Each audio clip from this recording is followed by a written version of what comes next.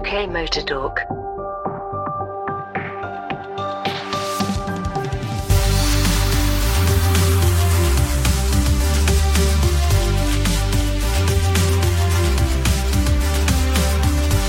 Well, hi everyone. How are you doing? This is UK Motor Talk. I'm Mike. I'm Jim. Hello. I'm Graham. Hello to you. And I'm Dave, I think. How are we? But about the same. I don't think too much has changed since the last time we spoke. No, well, I get a message from each of you every morning, in fact, now, which makes me feel loved. And then I realise what it is you guessing what the cars are on Cardle. Now, if you've played Wordle, you can probably guess where this is going, but would anyone care to explain? Yes, well, it started off with Wordle, didn't it? And then there was Quordle, which is the same principle as Wordle, but it's 4 words, and every guess goes in each 4. So you have to work out what 4 different words are in quite a short space of time. So it's extra hurdles? Yeah, that's it. But this is Cardle, so you get a little snippet, a little picture, a tiny part of a car, and you have to try and identify it. And you think you get, 5 or 6 goes at it? 5 goes at it, don't you? And if you don't get it, it goes on to the next picture, or you can skip and go on to the next one. But it's quite good fun. But it's always disheartening when I wake up to the message from David, and David hasn't got what the car is. And I just always think, well, if David hasn't got it right, then I've got absolutely no hope, so I'll just give up now. But then occasionally it's a wonderfully satisfying feeling when you get it right on the first go. But when you've got it right on the first go and all you've had to go on is a door handle and a tiny bit of a rear 3/4 light, it does make you feel quite geeky at the same time. But there's a couple that have annoyed me on technicalities. The Volvo Amazon that was on the other day, I'd put a P120 because I thought, well, that's the designation of it. So it's, is an E36 BMW the right answer when it should be a BMW 323? It's like, well, it's an E36, so both are correct. But ignoring the odd technicality, it's a great game, isn't it? I do like it. It does make you feel very geeky. I've sort of stopped playing it because I'm in awe of those that can play it. And well done, David and James, that you seem to do very well at it. I find the cars are far too new for me. When we're looking at cars that are only a few Post-war. years old. Yes, thank you for that. Which war would you like to pick out specifically? But I just can't do it. So I've given up on it, but I'm amazed by those who can do it, and congratulations. I was amazed I got today's, which was, and I don't think there's any spoilers anymore. By the time this goes out, we'll be days away. I managed to get the Ferrari California, which I was quite pleasantly surprised by because I've got a major blind spot when it comes to modern Ferraris. I can't tell one apart from the other, apart from the really obvious ones. And the California, I suppose, it's a bit different, isn't it? Because it's the alleged hairdresser's one. Perhaps that's why I got it, because I need the services of a hairdresser these days. I'd completely forgotten about the California. I'd completely forgotten that existed. I think I was aware it existed when it came out, but it's one of those cars. Oh, have I missed that one? Did I know about that? I think as you get older, I think my brain is fairly full now. So anything new that I want to remember has to push out something old and unimportant. So maybe something I learned in the last week or so has pushed out the Ferrari California. But now the Ferrari California is back in my head. I wonder what's fallen out of the other end. So I'll find out soon, I'm sure. James, welcome to senility. I'm getting used to it. Things constantly falling out of you. That's not good for me in my early 20s, is it? Some of them, though, are a bit trickier than you'd expect because they're a bit cheeky, I reckon. There was one that was the Porsche 959, and it's quite a distinctive shape, but they managed to trim the picture to make it extra difficult. So you're looking at it going, it's definitely a Porsche, but which one is it? And you're looking at it. I had that with one. Yeah. I was guessing just random Porsche numbers, and my last guess was 915, not knowing if a 915 existed or not. And it turns out it was a 914, which I also never knew existed. I think I got the 959 in one because there was enough of the big fat haunch at the back, because that air intake is quite specific, isn't it, to those? And it's what is quite fun is when you're playing this with other car geeks of a similar sort of geekery, shall we say, other people who also sport a cagoule when it comes to looking at cars, as you can see that they've got it on the obvious one that you got it on, it's like 2 fails and ping, all 3 of you got it on the third one, and it was because of wooden gear knob. The wooden gear knob on the Rover 100 that they rebadged. I mean, there's little things like, what was it? There was the a Montreal, the Alpha Montreal yes. with the slatted Yes. headlight covers. I mean, that's proper geekdom, that. But I mean, only the Montreal had that. So there you go. Yes. It's very good. It was the distinctive feature of the Montreal. It was. Lovely looking things, though. I might have actually guessed that one if I'd seen it. There you go. You should play. Join There in. you are. Play along. It doesn't matter. I was looking at an RS2000 the other day thinking, it's got the wrong side strips compared to the fishnet Recaro headrests. Oh my God. Are we the kind of disease. people that write into the likes of Life on Mars and go, well, I know it's a Cortina GXL, but it's got the wrong dashboard? Or things like this, you know. Are we the people that would do that? I'm not sure we would. If we would be, write to us. Tell us. I think we found that recently with a couple of there seem to be police dramas based in and around the Sussex coast, because we had Cuffs a while ago that was based in and around Shoreham, Brighton, Worthing, which is our neck of the woods. And then you think, but when they're involved in a high-speed pursuit and it seems to take them less than 10 seconds to get from the middle of Brighton or, Brighton Marina to just going over the Shoreham flyover, you think that's a very high-speed pursuit. I never knew a Ford Ranger could do 295 miles an hour. And then they seem to travel so fast at one point that when they start the high-speed pursuit, they get into a new shape Mondeo, but as they're driving along, it becomes an old shape Mondeo. It does. How long has this pursuit gone on that the police cutbacks have forced them to downgrade into an older model year Mondeo? And then, but by the time they catch up with him, they're in a new Mondeo again. I mean, it's really, really, really geeky, but it's kind of obvious to me, because it's not like, oh yes, we've got 5 of these cars, they're prop cars, but they're all identical, and somebody forgot to swap a number plate or whatever it was. They at some point must have got out of one car, got in an entirely different car, which is completely different inside, and then carried on having the same conversation they were having in the old car. Did they not notice that when they were filming it? I might be responsible for this, and I'd just like to apologise to everyone now, because the reason why that car wasn't available was because I was driving the Mark IV Mondeo at the time, which had the fake buttons and everything inside, because something had gone wrong with it and I had to fix it. So when they were filming that particular one, I was the person driving the other car. To parts back order or something like that? The inadequacy was. of the UK automotive supply chain has led to inconsistency. Yes, it did. It did cause some continuity errors in that particular episode. I know exactly the one you mean, and yes, I think I was responsible for it, because I've driven a lot of real police cars. I had to drive this fake police car, which looks like a real police car on the outside, but on the inside had sort of fake buttons. It was really weird. Really weird. It looks convincing enough on camera, but really not in real life. But I think I might have been indirectly responsible for that. So I just... so I know exactly what you mean. Yeah, A very frank admission. Well done for doing that. You say about sort of them shortening distances in the edit suite. I mean, anyone who lives in San Francisco and is familiar with the film Bullet will tell you that they just basically go from one side of the city to the other in the blink of an eye. And it's complete. I mean, there's somebody, I think, on a website has plotted the actual route he would have taken, and it bears no resemblance whatsoever to what you see on screen. But I mean, who cares? It still looks fantastic. This is geekery that we can all enjoy. It is. And if you want real geekery when it comes to police cars, I inherited this from my father, who, in his long career, served Her Majesty in certain areas of telecommunications for various departments. And every time a police car would come on a show or a fire engine would come and go, that's the wrong radio in that. And I still do it even now. So it's the wrong aerial, it's the wrong police car. And they're going, oh yeah, it's the Metropolitan Police. That's not the Metropolitan Police. They've given you the wrong SD1 there, mate. Oh no, the aerial wouldn't be there. It'd be at the back of the roof rather than at the front. And it's, yeah, thanks, Dad. Thanks for that. So if you would like to be bored to death, we can do a special on this. Let us know if you'd like us to do it. Or otherwise, take us to the pub and we'll talk to you about aerial locations, the wrong dashboards in Cortina GXLs, and what different mark of Mondeo it is. We are at UK Motor Talk everywhere, or send us an email to whatever it is at UK Motor Talk. Go to the website, mark it. We'd like to be bored to death, please. And we know exactly what it is that you're talking about.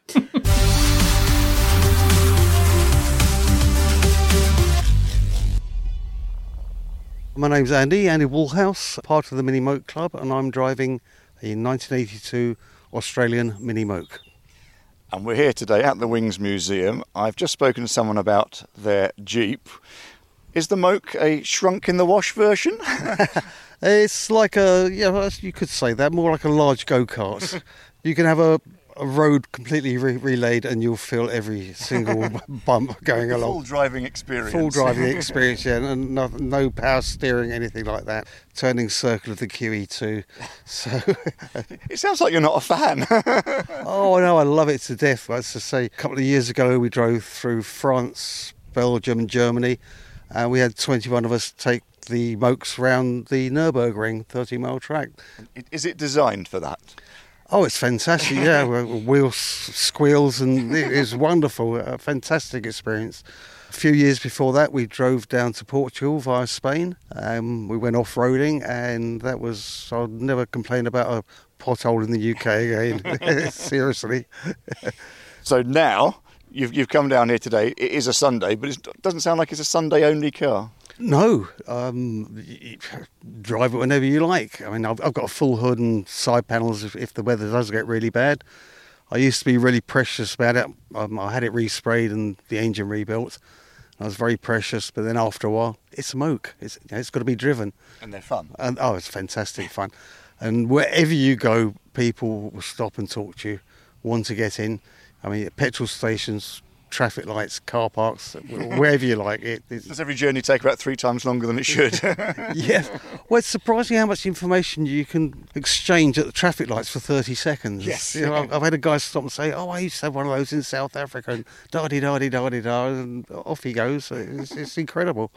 So you say it's an Australian one. Do they differ in any way from the British ones, apart from presumably lasting a bit longer? Well, yes, the English ones or the British ones usually have 850, 848 cc engine. Mm-hmm. They only have 10-inch wheels, very basic seats, whereas the Aussie ones have 13-inch wheels and very comfortable seats and a heater. But they were also made in Portugal as well. Oh. And the Portuguese put a 1098 cc in it with 12-inch wheels, but it had the Australian body. The Australian body is slightly different to the English body, unless you're a Moke nerd. It's a bit difficult to actually explain it. Little differences. But they're slightly longer, I think. And in fact, there is now a company in the UK making electric ones. Oh, wow. But they also have things like power steering and all manner of modern things. They have to conform, to today's standards. But they presumably weigh next to nothing, so electric power in that, it'd be very hard to stop it. Well, they only do about 65 miles range at the moment. And the Chinese are making bodies for them, and if you get an ordinary old Mini, you can use it as a donor fit, put it on. We call them chokes, not Mokes, yes. For obvious reasons. But presumably, if people have the enthusiasm for joining in, and you say you're part of these clubs and things, the enthusiasm is still obviously there. Oh yes, well I'm part of the Mini Moke Club, and we have members worldwide. We've got over 500 members, the majority in the UK, but when I say worldwide, it is, I mean, everywhere, right across Europe, some Madagascar, I mean, obviously America, it's everywhere. It's fantastic, it's great fun. Yes, Mini Moke is back. Yeah, I mean, just looking at it, I'm not sure I get it, but then I've said that about quite a few cars in the past. No, I don't get it. An MGB, I don't get it until we drove the reimagined MGB, and although it was electric and the drivetrain was wonderful, just part of the fun was, actually I'm sat in this and this is quite a nice thing. The propulsion was entertaining, but that was only a minor part of it. So I think it's one of those things that it could be dangerous. You drive it once and then think, I just have to have one of these. It's certainly a car you would end up buying with your heart much more than your head, isn't it? Because you look at it on paper and think, no way in the hell does that make any sense. But there's plenty of cars like that, Ariel Atoms, Caterham 7s, things like that make absolutely no sense on paper. If you go mad with I think you don't even have to go mad with an Atom. They start at sort of 50, 60 grand these days. But if you go mad with a Caterham, you end up at 60 grand, and the heater is optional, the windscreen is optional, but it's hilarious fun. So is the Mini Moke kind of the same thing, really? I think it's a nice thing that it exists. It's one of those things I'm glad it exists. To see that somebody is putting it back into production and bringing it bang up to date with electric power, which will give you a top speed of 80 kilometres an hour and about 120 kilometres. What's that in old money? That's Boris Johnson money. That's about, 90 miles, something like that. I think it's lovely that it's still going. I mean, obviously, it's designed for warmer climates than we have here, so it will go down a storm in its markets that it's looking at, sort of places like New Zealand and anywhere that's sort of in the Caribbean. They'll probably sell as many as they can make, and I very much hope so. But the fact that they exist, when you see one on the road, it's an event. They're not that common, really, are they? But when you do see one, you think, well, whoever's driving that, whilst they might be not the most comfortable, they're having fun, and that's the main thing. So whilst there are a few classic Mokes still out there on the road, if you want a bright, shiny new one, like it's the 60s and everything, you can. For, I don't know, about £30,000, you can have an electric one, which looks like an awful lot of fun and is very now. Or you can have good old-fashioned dinosaur juice-flavoured one for slightly cheaper, but I think I'd probably have the electric one. But I think I'd prefer to live somewhere warmer to go and drive it, personally. But each to their own. I think when it comes to me, as you know, I'm a massive fan, and I think perhaps, as we've said, these are really a heart overhead purchase, and perhaps maybe even a little bit niche. And I think they don't come any nicher really than a mini Moke. And when you see people, you've got to have a good sense of humour to drive one of these things from London to Brighton, for example, in the rain. And I've seen a few of these people that have been brave enough to go out in what could be called tropical conditions, I think it's fair to say. And by tropical, I mean tropical storm at London to Brighton. It takes a special breed of person, I think, to buy a mini Moke. And God love them, I appreciate that I'm a mini nut. But to go out with the roof, and there's no sides, so in most of them, so it's entirely pointless, really. And drive down a motorway and get fully soaked by everything else that's coming past you, which is, generally speaking, if you're in a classic mini, at least sort of shoulder height, wheel wise to you, is pretty unique. But I think they're pretty cool, don't you? Yeah, I can see the attraction only if you live in the south of France or somewhere in Antigua, Barbados, or somewhere like that. I love a similar sort of thinking. I saw another one for auction recently, the Fiat Gardiniera, I think it is, the one that has the woven basket roof, which is basically there not to keep the rain off, because it's not going to do that at all, but it will, or is intended to keep the sun off if you're on your tropical island or somewhere in the south of France. Weren't they the Jolly? Was that the Jolly? The Jolly was another one the same, yeah. There was a Renault and a Fiat Jolly, because Wayne Carini often loves those. His Renault Jolly that he's restoring and is always trying to sell at various auctions to rich people in Cape Cod or wherever it is, or Pebble Beach. Yeah. We're sounding a bit jealous now. We're talking about people with their tropical islands here. Well, let's face it, we all would fancy a bit of a tropical island or something similar. I always just reminded of The Prisoner whenever I see this, and people of a certain age will probably remember The Prisoner, or people that also enjoy recreational drugs will also probably enjoy The Prisoner, because it makes much more sense, I'm sure, if you're off your face. Allegedly. The Moke, like all the mini variants, I do very much enjoy. I really would be quite happy to do some distance in one, just for the giggle of it. But like I say, it takes a special brave kind of character, I think, to take one out in the rain, and certainly you'd want to be pretty confident that it's going to be a hot day and remain a hot day all day. I think when you take one out, electric or not, as much fun as it would be. You just take the bungs out of the floor so that the amount of rain coming in is equal to the amount of water going out, and then you don't have a problem. Sounds like a good idea to me. As long as that water goes nowhere near the electrics, you'd probably be all right. Yeah. I'm just looking at this now. A Moke Go Commando. Well, yes, you're really taking your life in your own hands if you drive one of those. If you go Commando.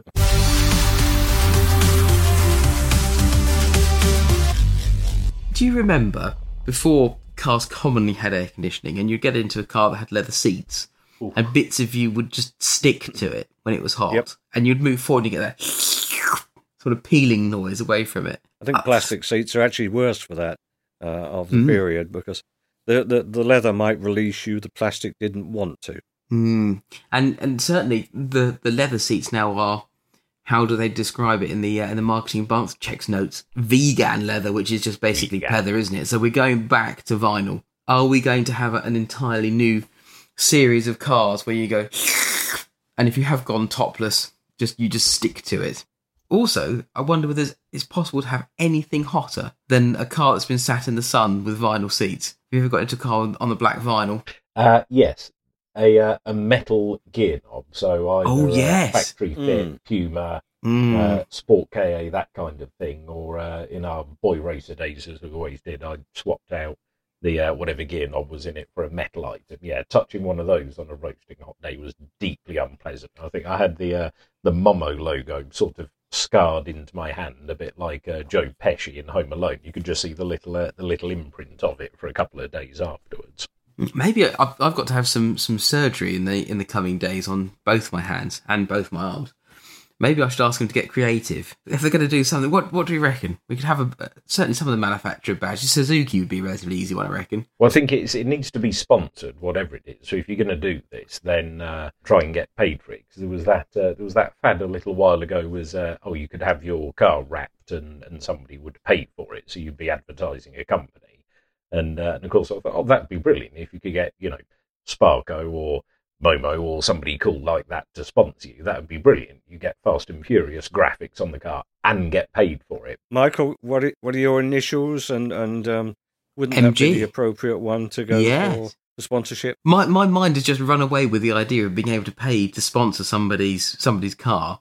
And I'm just thinking that the possibilities, you could have a Durex one or something, and you could have their car wrapped. It would be terrible, wouldn't it? You could sponsor your mate's car for inappropriate messages. Durex have sponsored Formula One teams before, so they're no stranger to that. But I think just not long after sponsoring your car became a thing, then there was companies who would sponsor people to get tattoos as well, wouldn't they? So you'd have whatever brand it was tattooed. Oh yes, temporary tattoos. And you get paid for that, but no, real ones. Real tattoos. Yeah. So if you're going to get some artistic scarring on your body, then you certainly want to make sure you get paid for it, don't you? The possibility of things going terribly wrong. Well, either way, if you're going to get tattooed, surely you want a sponsor that's prepared to enter into a lifetime contract.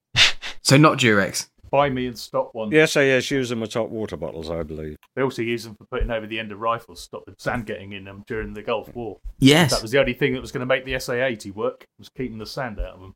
When I did first book, I can remember discussing with the publisher whether I should include the SAS tip if you were stranded somewhere, of peeing into the spare condom and then using it to keep you warm in the desert nights. The publisher decided not. All right, Bear Grylls, calm down.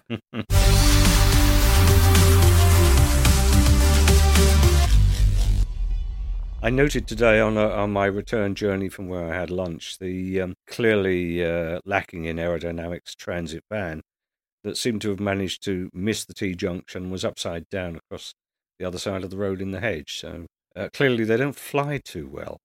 Well, you say that. I saw a Dawson News van once entirely in a tree. I managed to leave the A27 and must have been a good 15 foot up, and I have no idea how that happened. I suspect if I was the manager, I'd probably be more impressed than angry they managed to get it so high up in the tree. I've seen that once where many, many years ago when I was driving to college in Reading. So it's an awful long time ago. It was a very, very snowy day. There was virtually no vehicles on the road. But there was one, I can't remember what the car was. But that was up in a tree, probably 6-8 feet off the ground. And the wheels were still going round. So it hadn't been there long. Wasn't a Morgan, was it, by any chance? Just maybe they're sort of grown rather than built. One with the tree. The affinity for the wood. No, I drove from Andover to Reading in an appalling snowstorm, only to be told by the head of department when I got there, "What the hell are you doing here? The guys that live in Reading haven't turned in because it's so bad." But I enjoyed the drive. It just took me 5 hours for the round trip, which should have taken an hour. I'm not allowed to comment on long drives. It took me 9.5 hours to get back from North Wales to the south coast. Just on that, when you got to the Welsh-English border, then did you turn left by mistake? No, hang on. I've hit the Scottish borders, because when I drove back from Scotland the other day, which is even more abroad than Wales is, it didn't take me that long. And I had to stop for a kip twice. Well, you see, now there are three things actually. First of which is that there is a really quite pregnant wife in the car as well, so it's quite uncomfortable. Need to stop. So perhaps you should have been sponsored by Durex. Maybe. a 3-year-old, so maybe this is adding to your argument here, perhaps, who really wasn't keen on being in the car, or indeed, when you're asking, do you need to go to the toilet? No. Straight past the junction. I need a wee. Right, do you need a wee? I need a wee now. Great. Stop there, Daddy. No, I'm not stopping on the hard shoulder. We're going to the next services. Hey, did you realise that's 30 miles away? Why is nobody listening to me? Yes, I did know it was 30 miles away. I did offer to stop about 2 minutes ago, but no one wanted to stop. So now we're going to have to be sitting in a puddle of our own pee whilst we're driving an SUV along a motorway till we stop at the next one and you decide you don't need to go to the toilet again. That's pretty much what happened for every service between North Wales and Brighton. There are a lot of service stations. Some better than others. 9.5 hours. Sounds familiar. We promised it would be catheters next time unless something was done, and that did seem to sort things out. But yes, I know exactly what you mean. Are you absolutely certain you don't need the toilet? I'm fine, I don't need the toilet. Literally, you can see the junction receding in your rearview mirror. Can we stop? I really need a wee. No, yeah, basically. Yes, we've all been there, and I know exactly what. Yes. But I think you should have been slightly more militaristic in your leaving, in your departure time planning. So I think you wanted to hit the road at 5, 6 o'clock in the morning, didn't you? And 5 you in the ended morning, up leaving yes. at what time? 12 o'clock in the afternoon. That's ridiculous. Yeah, we did. I can see how the argument's going to go next time. The conversation. I know, kids. We're going to read a slightly more brutal version of the Tale of Gloucester. Instead of yellow taffeta, it's yellow catheter. Now, right, we're not stopping again. Let's carry on going. Right, get the bottles out. Sadly, both of my kids on long journeys mastered the art of projectile vomiting. And while you can take the bungs out of the floor, as I was suggesting earlier, to let the urine out, you can't necessarily do that with vomit. It's horrible. Well, though, to be fair, if you did that journey in a mini moke, then just the natural aerodynamics of the thing would force everything straight out the back, wouldn't it? See, that I don't know if anyone wants to hear this, but I don't tolerate people being sick in my car. It's just not going to happen. And I've always had the rule, if you're in my car, that's what you pay to get it cleaned. Now, some years ago, I had a black Fiesta. It was my baby, this thing. It was a lovely thing, sporty, had all the body kit on it from the factory. It was really a nice thing. It was my pride and joy. And I had, for some reason, agreed to drive to the staff Christmas do. The warehouse lad, he'd just recently turned 18. And so one of the girls thought it'd be hilarious to just keep giving him drinks and giving him drinks and giving him drinks. And we were driving back home, and he had a lovely big house. His mum had an RS Focus, actually, I seem to remember. Anyway, driving along the road, all of a sudden, he was asleep, and he sort of coughed. I thought, that's weird. And then I realised it wasn't a cough. And then he just projectile vomited. And I slammed on the brakes, which made things worse. And there was turkey and carrots. There's always carrots, regardless of whether you've eaten them or not. And It's not carrots. That's a stomach lining. Oh God! And it went. I braked hard. It went straight into the windscreen. Went down the windscreen into the air vents at the top. The dash. I had an airbag at the top of the dashboard. Went in round the channel round the airbag and ran down. He filled the door bins. I had like a waffle seat. He got out of the car and went, "Oh, Gates, I'm so sorry because I really like you." And he took his coat off and proceeded then to rub it into the seats and everywhere else. And oh my God, I drove him home and opened both doors and discovered his parents had a pressure washer just inside their garage, and pressure washed from one side of my car out to the other on his driveway. His sister came out, his brother-in-law came out, it turned out I went to school with, and he'd gone inside to be sick with puddles coming out underneath the door, the bathroom door. It was just an absolute disaster. And since then, no. Never drive to a Star Christmas do. No one's allowed to be sick in my car. We're stopping. I don't care where it is. No, I had a very similar thing in my first car, a Mark II Golf. Somebody had thrown up in the back of it, but that was the last time I gave somebody a black eye. Was after that. It was a very good punch. But I found, the next day I'd cleaned it up when I got home as best I could, and thought, well, I'll do some more in the morning when I can see. And the next day it was the middle of the heat wave where. Sussex had a hotter temperature than Acapulco at the time. It was mid-30s. So, the car with no air conditioning on a hot sunny day, it's a million times worse with 12-hour-old vomit in the back of it. That took a lot of scrubbing to get out. But Autoglim got the smell out completely. It was fantastic, and it was my go-to air freshener after that. Wonderful. See, I used the same stuff, and I was always wondering, because I always called it Autoglim. Was it supposed to be Autogleam? Because no one ever called it that. No, it was Autoglim. Well, I've always called it that. I was thinking Autogleam would make more sense, wouldn't it, if you think about it? Probably registered by somebody else. Well, unlike most of the place names in the part of the country where you've just visited, and unlike the Irish convention of spelling their names, I tend to stick to the vague convention of pronounce things according to the letters that are in the word in the order that they're in the word. So, for example, it is Llandudno as opposed to Llandudno, because it's an L, which is pronounced L. Well, to all our Welsh listeners who enjoyed the show. That's it. From Pontypridd to Tanny Belch. No, hang on, it's not that. Almost as unpleasant a smell as vomit is milk.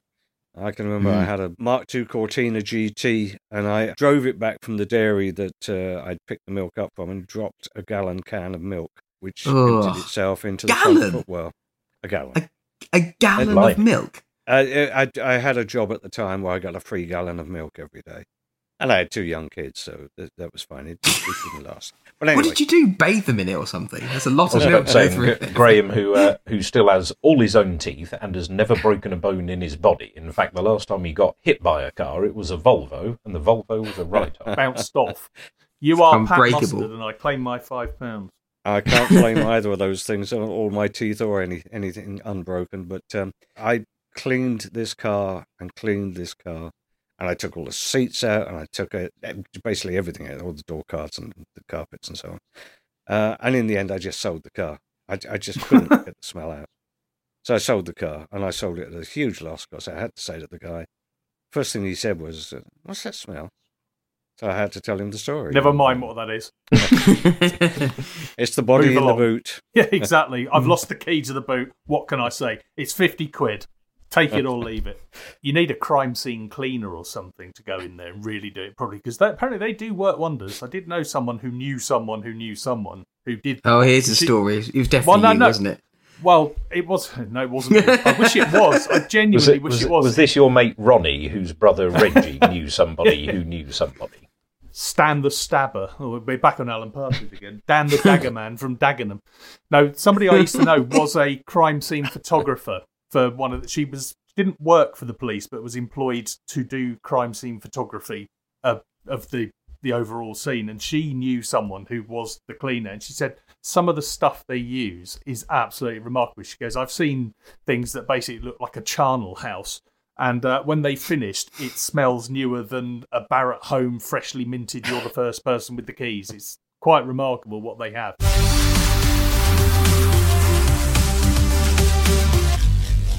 Well, there's been a few classic runs. Brighton's obviously the popular destination on Madeira Drive, is where a lot of them end up. And one that happened recently was the classic run that my mate Rob Smith went down in. Hello, Rob, if you're listening. He is the proud owner of a very, very authentic Beetle. Herbie Beetle. He's a big fan of the films, as anyone who knows him will know very well. And he did the run down there from, I think it was from Brooklands, wasn't it? Set off from Brooklands and stopped off at various places, one being the Wings Museum, which we all know and love. And there's a video has gone up on our YouTube channel. Just search UK Motor Talk on the YouTube, and you can see some of the cars that stopped off there on the way down to the coast. It's quite an eclectic mix. Definitely an eclectic mix, and if you're into the sort of stuff that we're into, so the sort of retro interesting bits and pieces, I mean there's a whole mix there, to be fair. I saw a Sierra Cosworth, there's an E30 325i, which is probably the best of the convertibles of that era, I would say, certainly 4-seat convertibles. Then have a look at our YouTube channel. So we are at UK Motor Talk pretty much everywhere. UK Motor Talk on YouTube, of course. So have a look, check out our videos, and yeah, I guess we will see you next time. So from me, Mike, that's goodbye. From me, Jim, goodbye. From me, Graham, goodbye. And from me, Dave. Take care. Speak to you next time. UK Motor Talk, a First Take Media production.